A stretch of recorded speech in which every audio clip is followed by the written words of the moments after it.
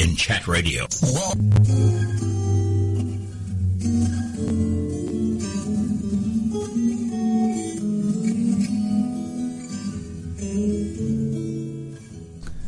Welcome back into the Doctor's Lounge. I'm your host, Dr. Hal Scjerz, and every week we bring you the best in healthcare talk radio, and we arm you with the information that you'll need so that you can advocate for yourself and for your family, fight for your healthcare freedom.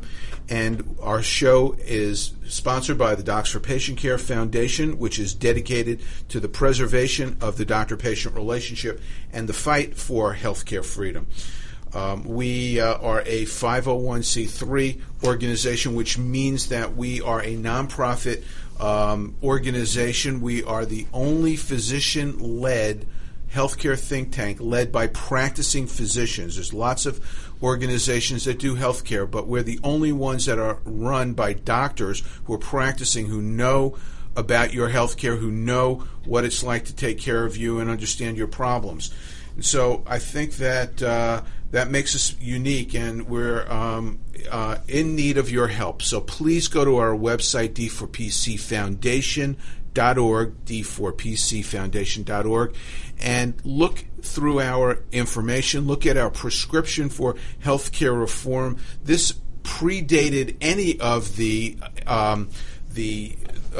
efforts, any of the plans that came out. In fact, it was presented to Paul Ryan when before he was even the budget chairman, when we were going to Washington back in 2010 and before that, and we gave this to him, and he said, yes, I agree with everything, and so he's incorporated that into his messaging. So please go to our website.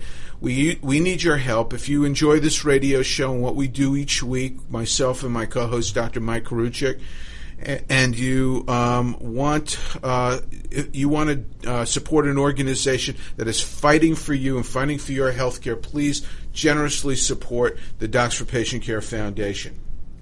Today, I have a special guest, a friend of mine, someone who I've worked closely with, Dr. Brian Hill. Hi, Brian. Welcome into the Doctor's Lounge. Hal, thank you so much. I can't say how much excitement I have for being here with you. Well, likewise. And I want to just say, Brian is a practicing urologist, as am I. We don't practice together, but we work together in healthcare advocacy. We've done this together for years and years, and in the spirit of full disclosure, I need to disclose that today we're going to be talking about, as part of this conversation, a startup that Brian and I have launched along with another one of our good friends and partners, Dr. Jeffrey English, who's also been on this show, and another partner, a healthcare attorney, Davis Butler. And it's very exciting, and we'll talk about it. But Brian is the medical director and the president, CEO. He wears all these hats, not CEO, but he runs the show. And it's because Brian has so much passion for this issue. And so I just want to thank Brian for all of his hard work, and he really has the best intentions for his patients and for all patients. And what we're doing, I think, is innovative. But we're going to cover that and a lot of other topics in today's show. Brian, we're in hopefully in a new era for healthcare. I think that there's light at the end of the tunnel, isn't there? Well, I agree. It was interesting. We were having a meeting this past weekend with a group of physicians that we're working with on trying to bring a new innovative product forward in healthcare.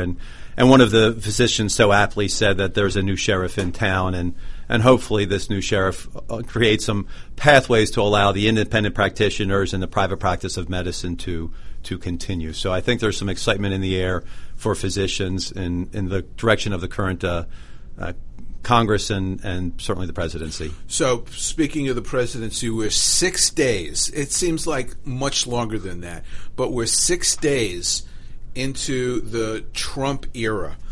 What do you see regarding health care that you like so far, and what concerns you? Well, I think the interesting thing, and I think when I sit back and I take a look at healthcare, I try to minimize my looking into D.C. Certainly the things that happen in D.C. are going to be important for us as physicians, as patients, as we see a movement in our healthcare system. I think some of the things that are happening in D.C. with regards to perhaps Congressman Price being, taking the nomination for the Health and Human Services Secretary is going to create some freedom in healthcare. It's going to create some more market-based approaches and solutions for healthcare.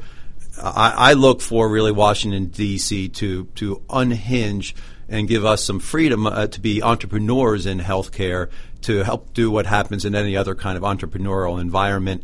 Allow those who have unique new ideas to try to improve a product to be able to step forward and bring that product into the marketplace to help the customers be able to access a better product than what they've ever been able to before.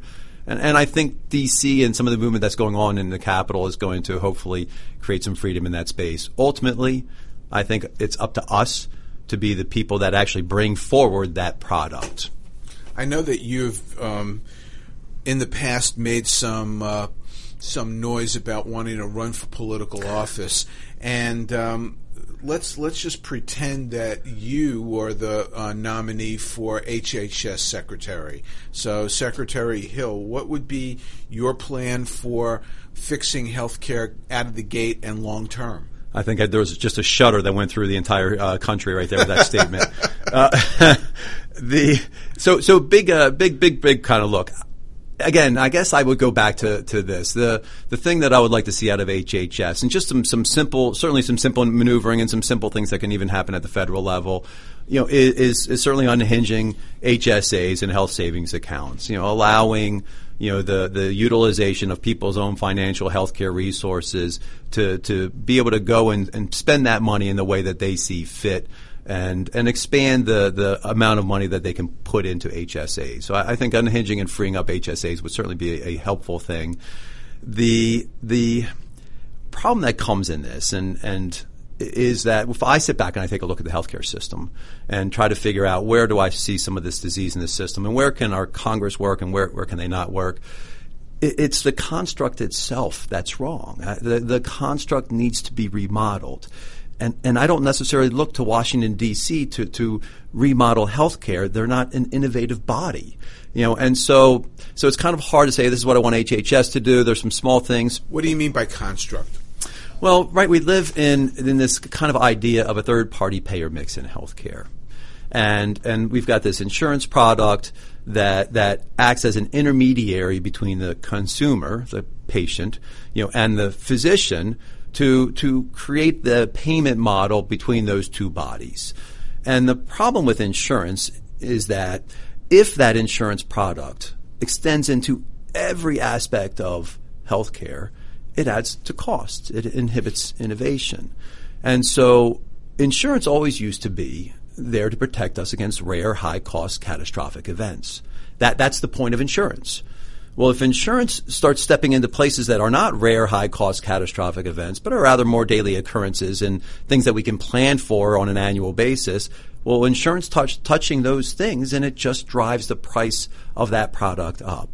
And so the construct change, in certainly my estimation, is that we need to take a third-party payer mix, move that out of the outpatient space of healthcare delivery, and allow that outpatient space of healthcare delivery to change its vision from the customer being the insurer or the government, if it will be, in a third-party payer, and put our eyes back onto the customer, our patients, and say, how can we create a great product for you?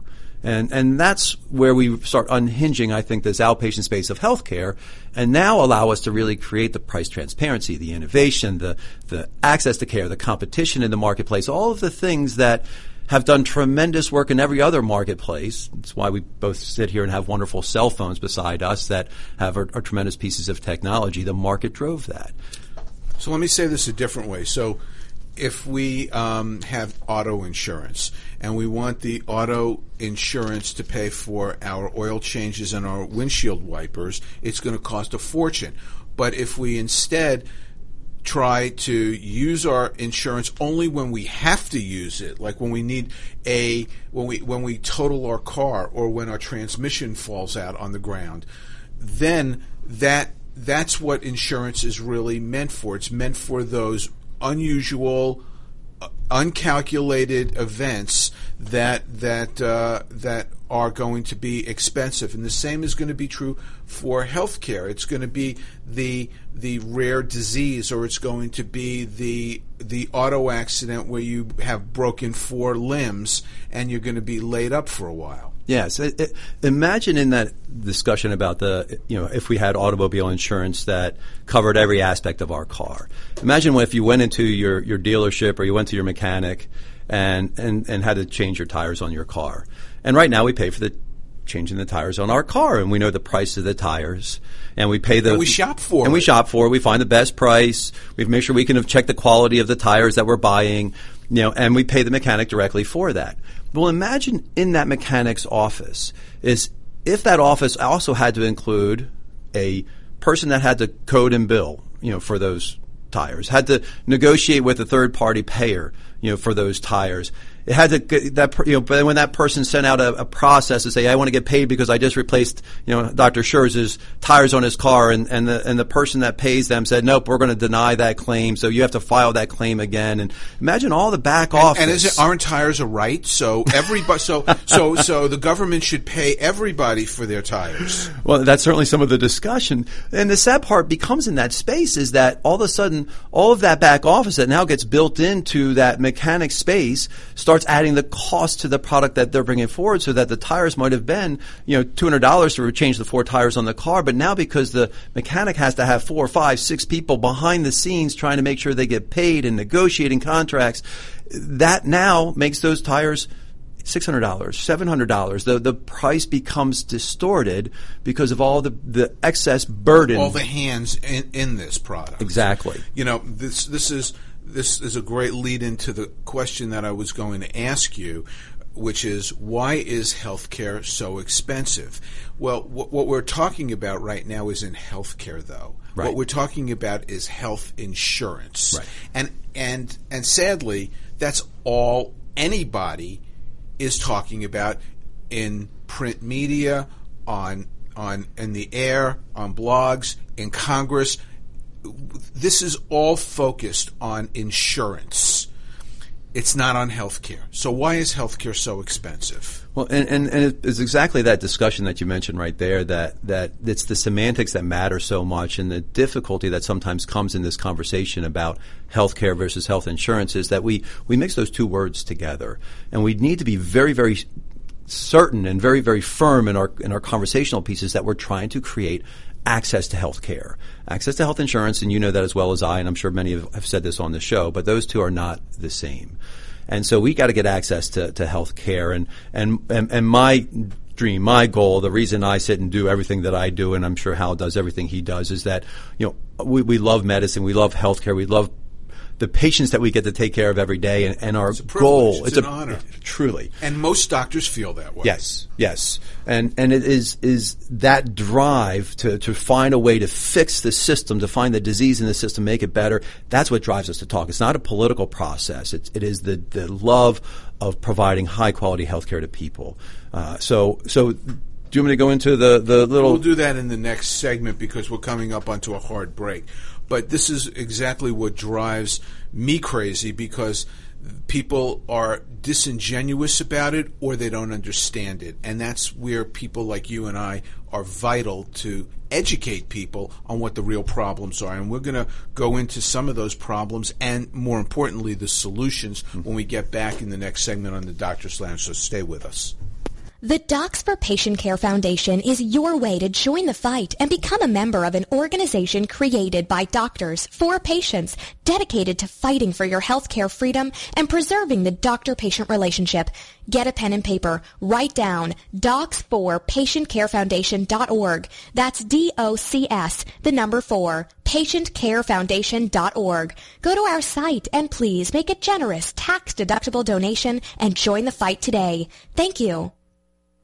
Whether cruising the strip in a 57 Chevy or taking the family on a vacation in a 71 Oldsmobile Vista Cruiser, you need to tune in to Classic Cars with Steve Ronaldo and Jim Weber every Saturday from 8 to 9 a.m. on americaswebradio.com. The Docs for Patient Care Foundation is your way to join the fight and become a member of an organization created by doctors for patients dedicated to fighting for your healthcare freedom and preserving the doctor-patient relationship. Get a pen and paper. Write down www.docsforpatientcarefoundation.org. That's www.docsforpatientcarefoundation.org. Go to our site and please make a generous tax-deductible donation and join the fight today. Thank you. You're listening to americaswebradio.com, the pioneer and leader in chat radio. Thank you for listening. Thanks for being with us today in the Doctor's Lounge. I'm your host, Dr. Hal Scjerz. My guest today is Brian Hill, very busy community urologist in Atlanta, Georgia, and the CEO, or I guess your title would be President and Medical Director. Yes. Of Hip Nation, which we're going to talk about in this segment, and we're going to talk about some solutions for some of the problems that we identified in the first segment, which is high cost of health care. We also talked about high cost of health insurance, and so, you know, I asked the question, Brian, about why is healthcare so expensive, and I think that, you know, insurance is one of the contributors. The other contributor, and I like, you know, there are no sacred cows with me. I'm an equal opportunity offender, much like our president, and so, you know, the insurance industry, they are rogues. They have raped the healthcare healthcare system, which is a $3.2 trillion annual economy, and they have, you know, made billions and billions of dollars out of that. But one of the other villains are the hospitals, who have been given the keys to the kingdom by Washington and by state government to allow them to concentrate health care in their hands. And what happens when that occurs? Prices go up. It is interesting, and certainly like most industries. I mean, industries have stakeholders, and healthcare, like all, has had these long-term stakeholders in managing it. And the stakeholders include whether it's pharmacy, you know, whether it's the hospital industry, whether it's the insurance industry, and each of those are very engaged in the model the way it currently is, and have been very engaged in actually developing it. Incentivized to continue it. Yes. And as a result of that, over time, they've become very ensconced in the way the system is and have found ways to continue to manipulate the system so that they always get paid. And it's interesting, if you look back at the breakdown over the past 30, 40 years of hospitals and the percent of the dollar that they get of health care, it's been pretty stable over the past 40, 50 years. And you can say the same about you, right? Yes. Yes, right, doctors, sure. It's and doctors are part of in a fixed system. No, but we're getting our income is proportionally going down, and that's why doctors are selling their practices to hospitals. And so the everybody, as stakeholders in a system, are going to follow the laws, the rules of the system. Now, some of those big stakeholders help write the laws. That's the part of big government, and this is where I never quite understand that if you're not a big believer in the large insurance lobby or the hospital lobby, that yet you believe in big government, those two actually kind of all go hand in hand. And so I think, if you tell me that you're not a big fan of big insurance, well, then I'm not sure how you can be a fan of the Affordable Care Act, because, big insurance loves the Affordable Care Act. So somebody, told the society that you have to buy the widget that's made by big insurance, or we're going to sue you, or you're going to get fined. That's not a bad gig. No. When the government tells you you've got to buy my product. So this is really where we're at right now. I think is the fork in the road, because we can either keep doing what we're doing and just rearrange, as I like to say, the chairs on the Titanic. I've stolen that line from someone who said that, but that's exactly what we're trying to do. We're trying to change Obamacare, which is just the worst of the worst of trying to cobble together things to cater to special interests in healthcare and ostensibly provide care to some people who didn't have it, or subsidize care for some people who couldn't afford it at the expense of everybody else, and change it to another system which is overseen by people who have an interest in the status quo, just doing it a little bit differently, or we can do something different. Right. And that's what brings me to my next question. What is disruptive innovation?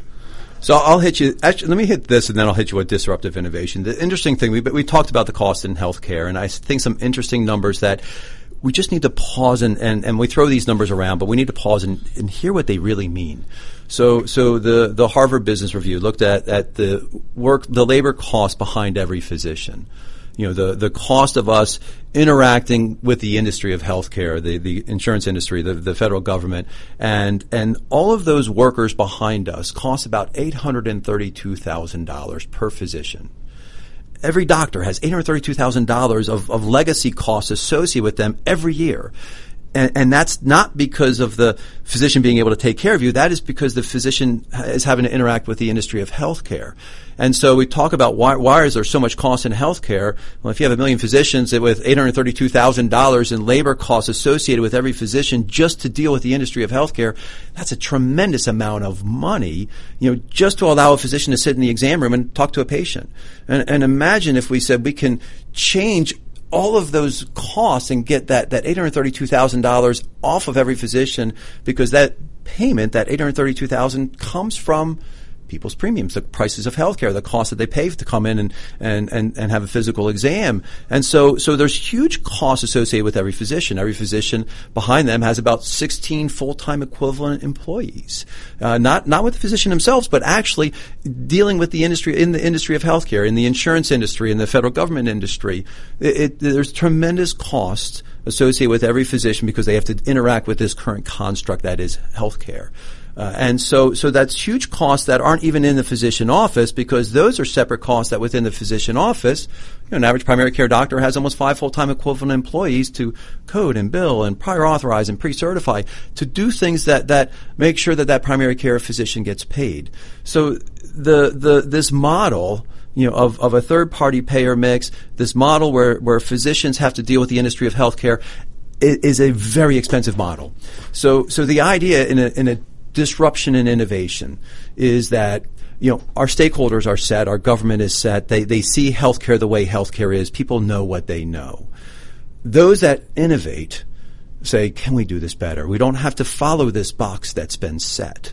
And so the idea of innovation is taking a look at a delivery model, a delivery system, and saying, is there something that we aren't doing? Is there something we can separate from, something different that we can do?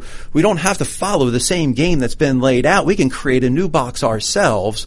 And if we can find a way to create this new box ourselves, and certainly in healthcare, find a way to take the cost out of healthcare and get rid of some of the inhibition of innovation that happens as of us having to interact with the industry of healthcare, if we can separate that out and create a new product, innovative, then can we step into the marketplace of healthcare and turn it on its head. So what did Albert Einstein say? That the definition of insanity doing is the same thing over and over again. Doing the same thing over and over again and expecting a different result. So we've got to change our model. Medicine is about looking at symptoms and taking those symptoms and diagnosing disease.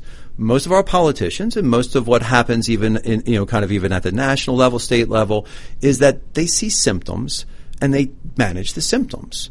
They see a high cost problem, so they're going to try to manage cost by creating more external pressures to try to drive price down. Access. They're going to create access to health insurance. They're going to subsidize people to buy insurance in order to access a high cost healthcare product. They see quality issues, and so they're going to create some random, third parties, bureaucrats up there to tell us what quality healthcare really looks like. And macro to be able to show metrics so that we can prove quality. Yes, and you and I know those are just check boxes. Those are putting boxes onto a computer chart to say, yep, I can always look like I'm providing quality care by check boxing, but does it really mean I'm providing quality care? So those stakeholders take a look at this system the way it is and go, we're going to try to tweak these symptoms. But you and I understand and realize, and our fellow physicians understand and realize that if we treat symptoms, we never cure anything. And diseases progress if we just treat symptoms. Band-Aids. We Band-Aid stuff. And the problem is I do cancer work. And you can't cure the patient if you don't cut out the tumor. And it gets worse. And eventually the patient's going to die. And so our job, and this is where medicine is so very different, and this is where I think, Hal, you said it so very well when we were talking previously, that we as physicians can sit back and we can learn health policy and we can learn health economics and we can do our reading to understand, those aspects of what it is to work in that arena. But it's very, very difficult and probably near impossible to have a healthcare economist understand what it means to be a doctor. That's right. And we have therefore a very unique perspective because our training is about finding disease. And so when I look at trying to create an innovative model, innovating in healthcare, it is what is the disease that's causing high cost, access problems, quality problems, disparities of care, what is making Medicaid a terrible, insurance product because people can't access healthcare with Medicaid and the health outcomes in Medicaid are horrendous. That is a pox on our society and pox on our healthcare system, but it's the system that's the problem, and we've got to find a way to find the disease in a system, fix that through innovation, and then disrupt the system, turn it on its head. And shame on the politicians for trying to make the people who don't want to expand Medicaid into villains. They want to give the worst health care to people and pretend that they're actually helping them. Yes, it's the mouth speak, and that's why we start turning red in our faces when we start having conversations, because we understand that, and have that full belief that our job as a society is not to create a right of health care. Our job as a society is to try to find a way to bring forward a healthcare product that is low cost, high quality, and accessible, creating a right and having somebody, having a federal government body, take money to say you've got the right to health care by giving you a terrible health insurance product is not access to health care. We missed the point again. You sound like Tom Price during the Senate hearings, because he's saying the exact same thing. He's saying, when asked, are you going to guarantee that you're going to give health care to everybody? And what does he say? I'm going to give access to health care. And that's what we're talking about. We've got to fix health care. So what's disruptive innovation?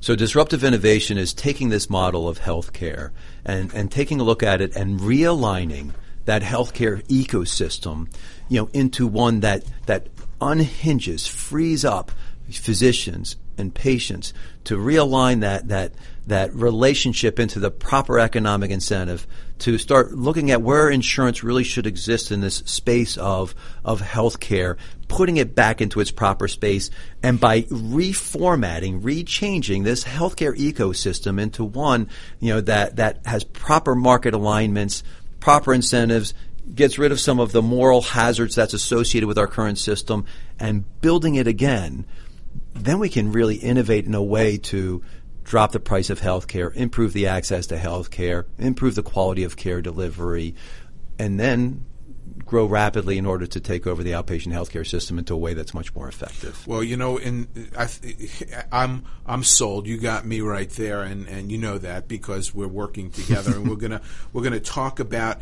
what you and I and some other people have bought into and actually have created when we get back in the next segment on the Doctor's Lounge. So stay with us. The Docs for Patient Care Foundation is your way to join the fight and become a member of an organization created by doctors for patients, dedicated to fighting for your healthcare freedom and preserving the doctor-patient relationship. Get a pen and paper. Write down www.docsforpatientcarefoundation.org. That's www.docsforpatientcarefoundation.org. Go to our site and please make a generous tax-deductible donation and join the fight today. Thank you. Did you miss a show that you really wanted to hear? All of our programs are available for download on americaswebradio.com and on iTunes. You can listen to your favorite programs on americaswebradio.com anytime you like. The Docs for Patient Care Foundation is your way to join the fight and become a member of an organization created by doctors for patients, dedicated to fighting for your healthcare freedom and preserving the doctor-patient relationship. Get a pen and paper. Write down docs4patientcarefoundation.org. That's DOCS, the number 4, patientcarefoundation.org. Go to our site and please make a generous tax-deductible donation and join the fight today. Thank you. You're listening to americaswebradio.com, the pioneer and leader in chat radio. Thank you for listening. Welcome back in the Doctor's Lounge. I'm your host, Dr. Hal Scjerz, and my guest today is Dr. Brian Hill. We've been talking about some general concepts about healthcare today. We've been talking about the high cost, the problems with the current system, the stakeholders who are benefiting, and why this current model is letting down patients, and it's just unsustainable the way it is. And so what Brian has shepherded, and he's brought along people like myself and like Dr. Jeffrey English to create a model. And full disclosure, we're doing this as a separate startup, so I don't want anybody to think that we're trying to promote this particular model or this particular business. But what I think the reason why I wanted Brian on the show today is to talk about this concept, because there is a revolution going on in healthcare right now that is picking up steam, and that's direct primary care. And you've heard about this on this show time and time and time again. And the Docs for Patient Care Foundation very much believes in this model. We put on a meeting in Dallas in October, which Brian was part of. And it's at that meeting, I think that there was probably more enthusiasm and more positive energy than in any other medical meeting that I have seen probably in 20 years. Would you agree? I would wholeheartedly agree. It's interesting. If you look around medicine right now and you talk to, I think, a lot of physicians out there, as Hal and I both do, I think one of the common themes that you hear is physician burnout. Physicians say they've lost their joy of practicing medicine again. Yes. And it's not because the medicine that we practice is not as great as it's always been. It's that the external pressures of the industry of healthcare and the government regulatory burden and all the bureaucracy has just created such a burden that burnout is coming across everybody's lips. And to go to this meeting and talking about healthcare freedom and actually physicians being doctors again. Empowering doctors. It was people were just ecstatic. You could see an extra skip in their step where they're going, I actually get to be a doctor again. I get to do what I went to medical school to do. I get to take care of a patient, not have to worry about whether an insurance company tells me I can and can't do X, Y, and Z. I actually get to talk with my patient and spend 45 minutes getting to know my patient instead of having 7 minutes to see a patient and move on to the next patient. I mean, it was a very exciting thing to see, and I think that is why this movement is one that is growing so rapidly in healthcare, because doctors get to be doctors Over again. 4,400 doctors are now engaged in direct primary care. Either they've completely transitioned their practice or they're in the process of doing so. They have hybrid practices. And it is going to save family medicine, because if you query medical students, you ask them what specialties they want to go or what they want to do when they finish medical school, more than 50% of them were going into specialty medicine. And why is that? Because primary care medicine was such a burden. They weren't getting paid. There was so much restriction on what they're doing that it was inhibiting people from going into a field where they may have actually thought about going into at one point, but they realized that they didn't want to continually but their head's up against the wall.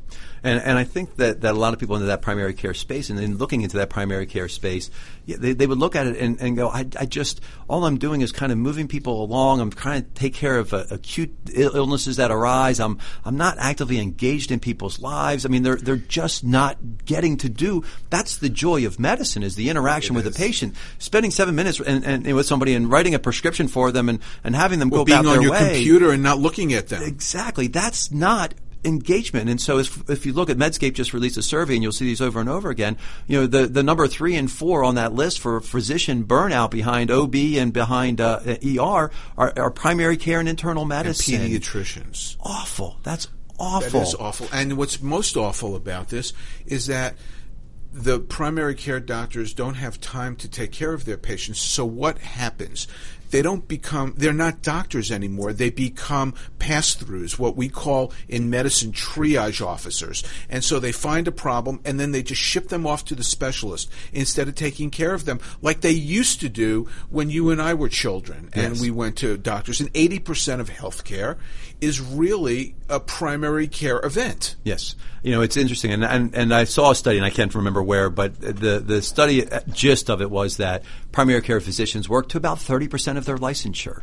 They're too busy being administrative. They're too busy on their computers. They're too busy seeing too many people to really utilize the full extent of their training. And that's a shame. And as a result, yes, they triage things out. They send things out that they can manage. And if you look at the healthcare system, what does that do? It raises the cost. Right. And it's worse care because it actually is clogging up the offices of specialists who can't see the people who really need to see them. Yes. And I look in my office and I'll ask some of my friends who work in the specialty space, and I of course always tell people that I think you need a lot less than me and a lot more primary care doctors. So, but that being said, I look around my office and 50-60% of the patients that I see don't need to be there. Right. It's something that can be managed in the primary care office space. They're just too busy, and that's a shame that is the case. And it's bad for the patients. It's bad for the patient because there's not the continuity of care that they need.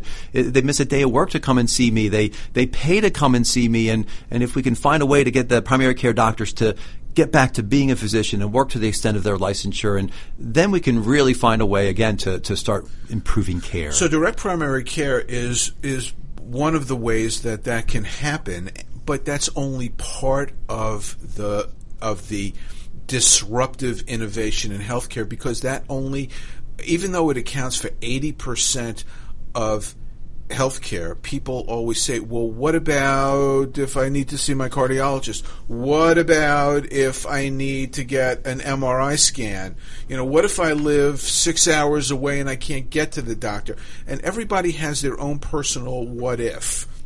So direct primary care is great as a starting point, but we need to go further. And I think that you came up with this concept that does go further, and why don't you tell us about it? Sure. When we sit back and look at innovation, within healthcare, and there are innovative aspects within healthcare, we've got access, cost, quality issues within healthcare. And if you say, okay, I want to try to create an innovative access point, well, I can do that through concierge medicine, where somebody pays a retainer fee basically to a physician at a high cost, and then that physician continues to do insurance. Direct pay care, direct primary care, wonderful concept of access to innovation in healthcare. But if you really want to take an idea of innovation and make it disruptive, well, then you need to take a look at ecosystems. You need to take a look at the entirety of the spectrum of care delivery, because right now, direct pay primary care and even concierge-based medicine are really kind of almost being done in this missionary selling, if you will. A physician converts their office. They try to recruit a couple patients to stay on. They might go to church, to synagogue, to the grocery stores, and try to get patients to come on and participate with them. That's incremental, one thing at a time. And if we want to change an ecosystem, then we need to take a look at all component parts, and that would include primary care. That'll include outpatient imaging, pharmaceutical products, labs. It'll extend specialists. Extend to specialists and get specialists engaged and involved into this.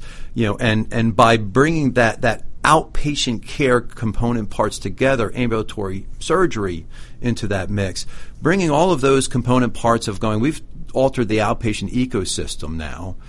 And then if we want to create the entirety of the ecosystem, we've got to find a way to make sure we're creating an insurance product that works hand in hand with that puts insurance back in the space where it's supposed to be for the rare, high-cost, hospital-based catastrophic events, cancer, disease, heart attack, automobile accidents, insurance in that space, and have that insurance product work synergistically with this idea that means work care. With, for those of you, as Rush likes to say, in Rio Linda. And that's where you can start now going, all right, now we've created a concept of direct pay care in the primary care space, direct pay care for ancillaries of labs, pharmaceutical, and imaging, direct contracting now with specialists for a cash-based rate that's outside of, not engaged, involved with the insurance arena at all. Because just like coming to my office, if you come into my office and I have to put everything through my coding and billing and insurance-based arena, that's going to drive up the price of my product. If we can step out and do direct contracting, an office visit with me as a specialist in urology, it's not something that should bankrupt you. But I insure that instead of my price being $100, $110, $120. What is that price that you pay me cash? Versus if I bill that to your insurance company at $360, that would be a barrier for a lot of people to come to see you. I'd rather take that price down to $100, $110 and get rid of that extra $250 that's there purely because I've got to be playing in this arena of insurance. So there's a lot of questions that I'd like to pose to you, but so with that as a backdrop, how have you, and I'm stepping aside from a part of HIP and being an interviewer, how have you tackled this problem in HIP healthcare? Sure, and so for us in looking at it, well, and I'll approach this in two different ways. One, and again, our goal and has always been, and Hal has been just a wonderful, outspoken advocate for the patient and the physician. And so all of what we're doing in this arena, for whether it's HIP Nation or whether it's direct pay care, it's kind of funny. It's a brotherhood, sisterhood out there of people that believe that there's a better way. And we are all out here, whether it's myself, whether it's Lee Gross, whether it's Josh Umbar, whether it's, there are proselytizers and people that are going, I'm sharing what I'm doing because I believe that this is the way. There's no proprietariness with it. That's the way that medicine used to be, right? It was collegial and doctors helped each other. And it's a throwback to that bygone era where doctors have an idea, direct primary care, and they want to get others on board because they believe that it's the right thing to do. Right. And so what we're trying to do is take that concept of direct pay primary care and put it on steroids.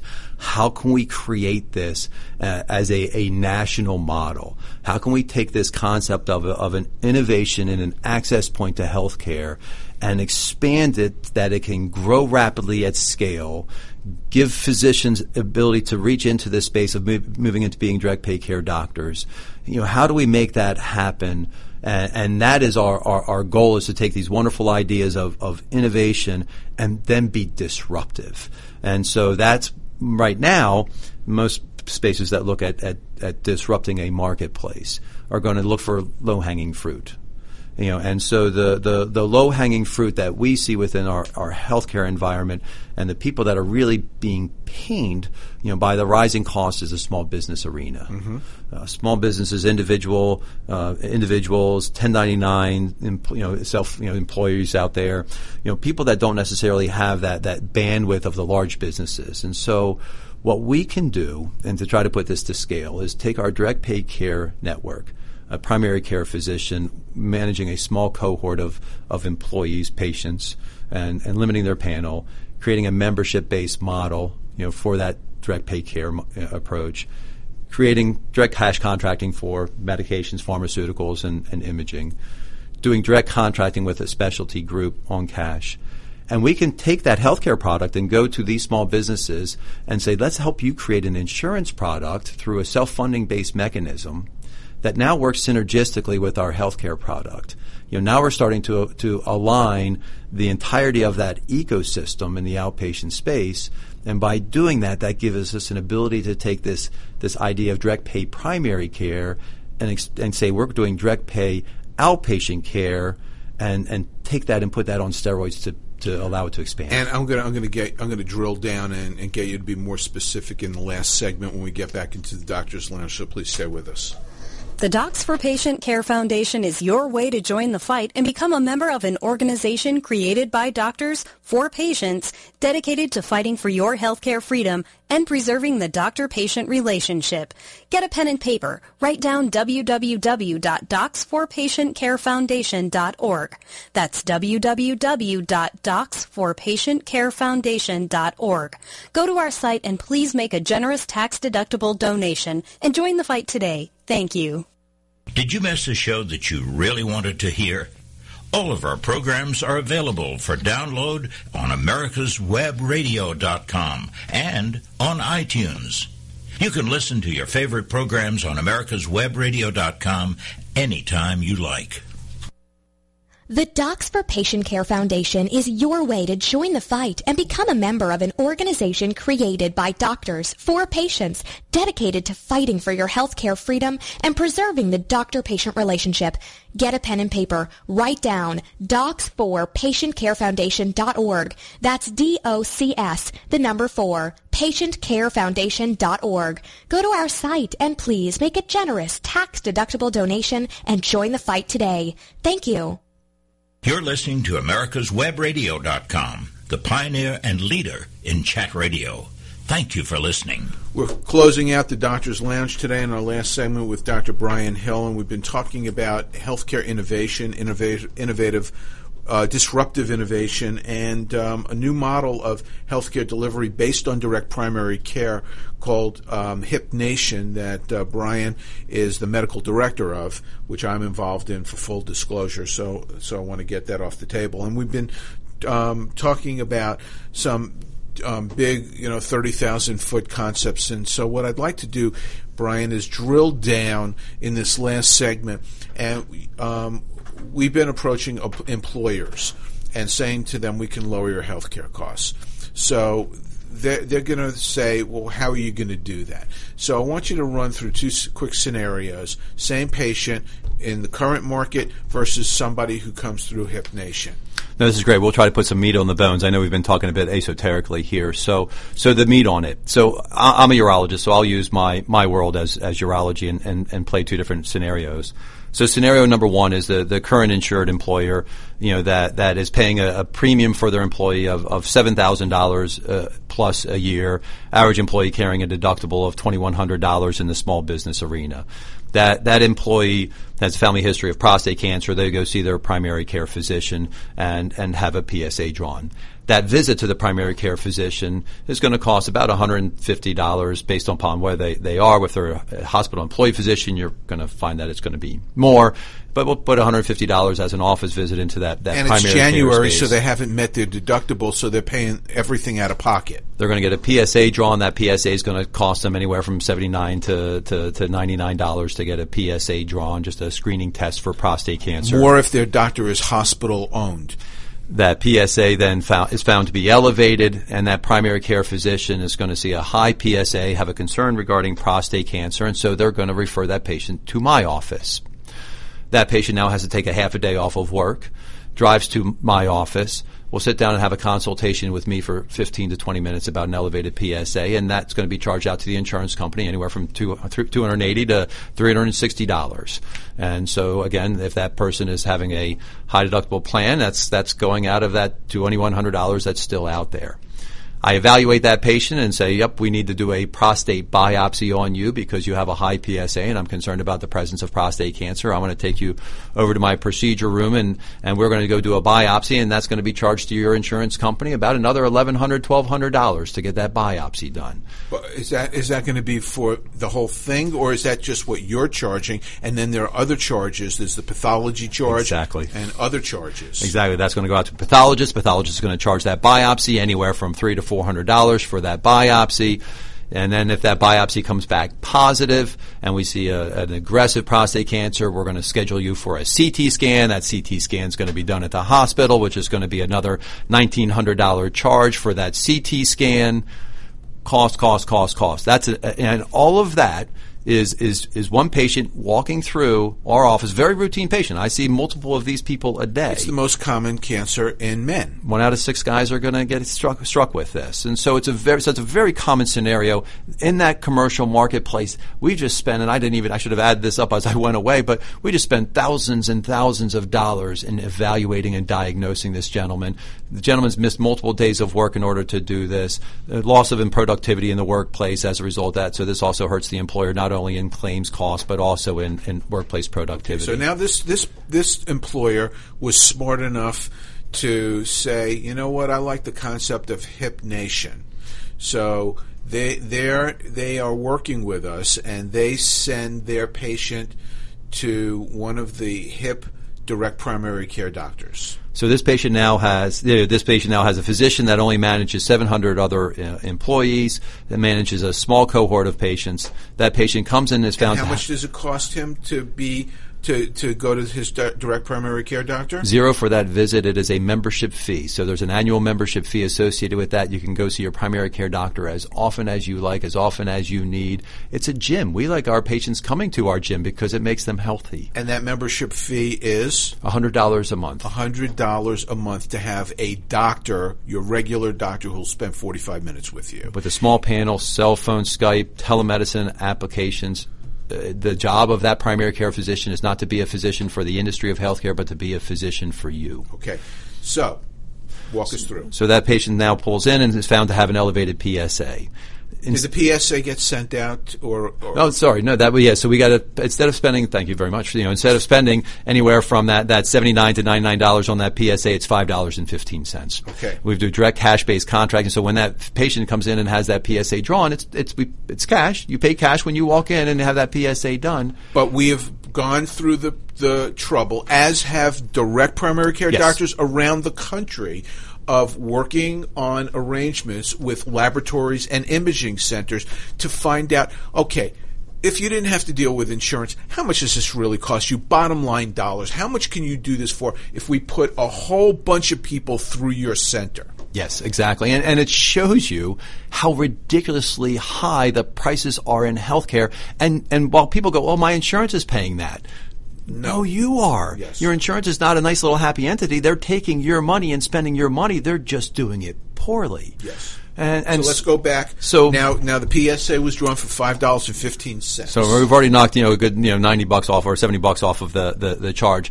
PSA is elevated. That primary care physician, we've actually created a curbside consultation service that's available for our primary care physicians, so that they'll actually can send me an email, text, call if there's an issue that needs to be dealt with urgently, and say, hey, Brian, I've got this gentleman that came in. He's got a bump in his PSA from 2.8 to 4.1. I'm concerned. What should I do? What would you do?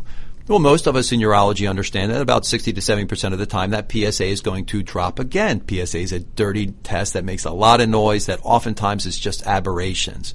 So in that gentleman, I would tell the primary care physician, pause, repeat the PSA in 2 months. Maybe give him an antibiotic. Maybe give him an antibiotic in the intervening time if there's some symptomatology to lead us down that. That antibiotic, by the way, we could get at 5 cents a pill, right, because we've done direct contracting with a pharmacy distributor. And so, again, another cost savings entity there. And if in 2 months the PSA drops, guess what? The patient doesn't need to see the primary care doctor. They're available on Skype, email, text, cell phone. They can call the patient because they have a small cohort and say, hey, Joe, guess what? You're okay. PSA drops. Or the nurse who is helping to take care of those patients, who is responsive to patients because that's their job. Yep. Instead of spending $80,000 to have somebody trying to do coding for us, we can actually put financial resources towards our patients, not toward the industry of healthcare that don't help our patients one bit. Okay, so that patient has a continued PSA elevation. Yep. Comes and sees me. So the patient's now going to come and see me. But we've done direct contracting. So that patient's going to come and see me at a price transparent, fixed consultation price. We're setting that right now at $120 for a first-time consultation, again, as opposed to the $360 if they walked in my door with an insurance product. So they pay me $120 for a consultation. I evaluate the patient. I say the PSA trend line, 2.8 to 4.1 to 4.3. This looks real. Let's go ahead and let's do a prostate biopsy. Well, again, we're going to be doing this in a cash-based rate, and instead of having to charge $1,100, $1,200 for, I have a $10 disposable that I use when I do my prostate biopsy. My machine is a $36,000 machine that we can depreciate over time.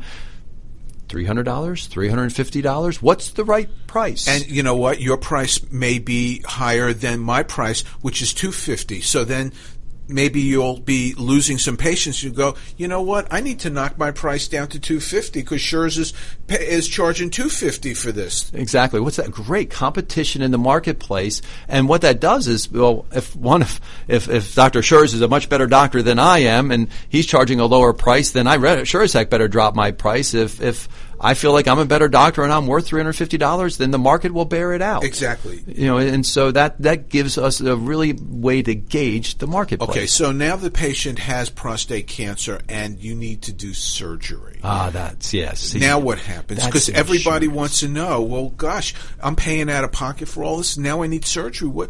I can't afford surgery. Well, now that's insurance. That's the point of insurance. So insurance along the way between the primary care physician, the labs, the imaging, because that imaging for that patient, that CT scan we would have gotten instead of being $1,900 is now going to be $300 because we've done direct cash-based contracting. So we've saved all this money along the way in the outpatient space instead of having enormous expenditures there. And then when insurance needs to kick in because there's a rare, high-cost, catastrophic event, insurance steps into that space. So this patient has a $2,500 deductible, which they paid all of that money to get to the point where their insurance would pay for their surgery.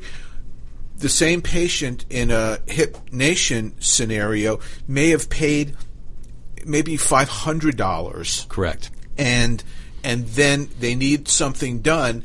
That's when the insurance policy, which is a insurance policy that doesn't offer soup to nuts, but it's catastrophic, or it offers certain things that people are including, like riders, like they would on their homeowner's insurance. Right. This is putting insurance back in its proper space because, again, as always, if insurance has touched every one of those outpatient spaces in healthcare, the price would have gone up dramatically, and so that price is being paid by our patients. And the hospital bill is still expensive. We haven't even touched on the fact that once they get into the hospital, those costs are still just astronomical, and that's a whole nother topic, how you can drive down the costs in the hospital.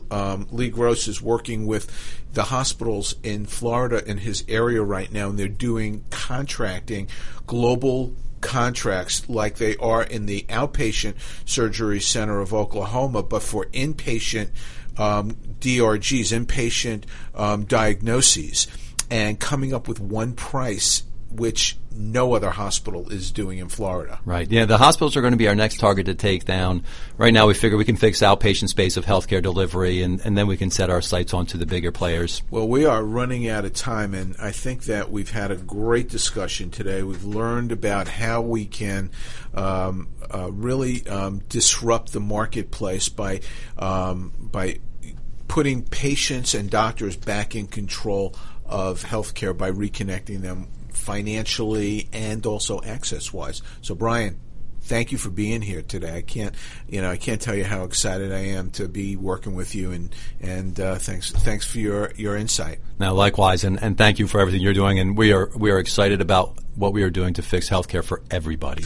So come back and join us in the Doctor's Lounge when I'm back in the host seat in 2 weeks, and Dr. Karuchik is here next week. Thanks for being with us. You're listening to AmericasWebRadio.com, the pioneer and leader in chat radio. Thank you for listening.